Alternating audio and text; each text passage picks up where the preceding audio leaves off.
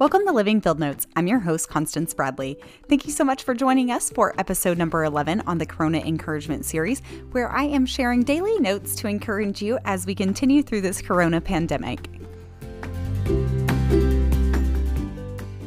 It's Friday, which means it is family night in our house, and I am excited to bring a little twist to this radio show and give you guys a different episode today. We've been talking a lot about praying and just diving into all that God has for us, and today I wanted to read a story to the little guys out there. So mamas, grab your babies. I'm going to read them a book and then we are going to talk about it.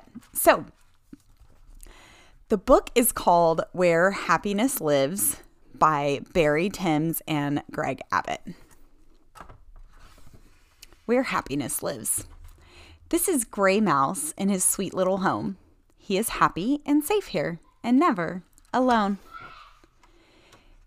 It has just enough room for each mouse to have fun and plenty of windows to let in the sun. There is a garden outside with a shady oak tree. I'm lucky, says Mouse. This home is perfect for me. But one day, out walking, Mouse spots a large door. It belongs to a house that's hard to ignore. There's oodles of space and a balcony too. The owner, a white mouse, looks out at the view. Good morning, calls Gray Mouse. I live down the way in a sweet little home that seemed fine till today. But your home is much bigger. I wish mine was grand. You must be the happiest mouse in the land. The mouse on the balcony heaves a big sigh. I was happy once. Then a house caught my eye. From my favorite chair, I gazed up at its tower, and now I'm more jealous with each passing hour. It's simply amazing, like nothing I've seen. Please show me, says Gray Mouse. It sounds like a dream. So they scamper along, never pausing to look at the glittering fishes that leap in the brook.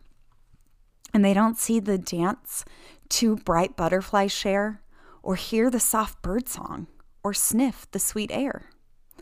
There's a mountain to climb, but the mice don't give in. The house at the top makes their furry heads spin.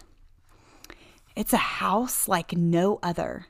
This home has it all. A garden with fountains and a banqueting hall, a dome and a spire, both designed to impress. The brown mouse who greets them has jewels on her chest. Welcome, she cries. Won't you please step inside? There's lots to explore here, and I'll be your guide.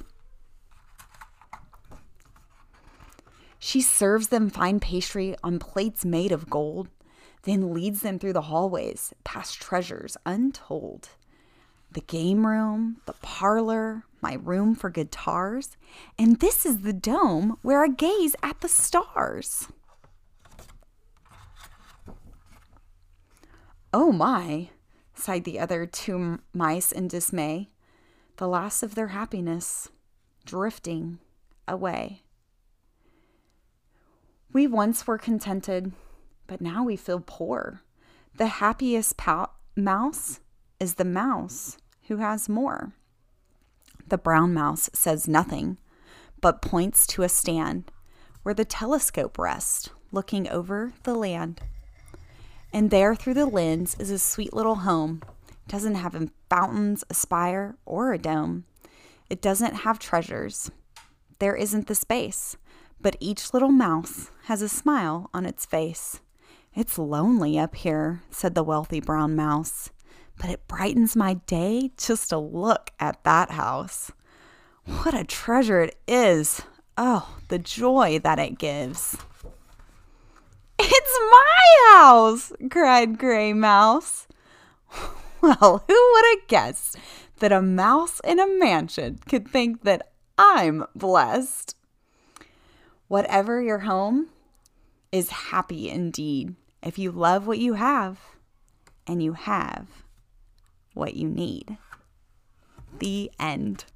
All right, guys, I hope you enjoyed this story about where happiness lives. And I just want to encourage you as we continue to stay at home and dive deeper into connecting with our families, that we would just find joy and gratitude in the things that we do have.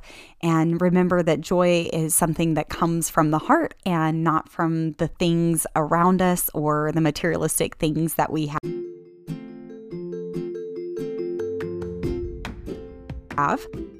All right, friends, that wraps up episode number 11 in our Corona Encouragement series.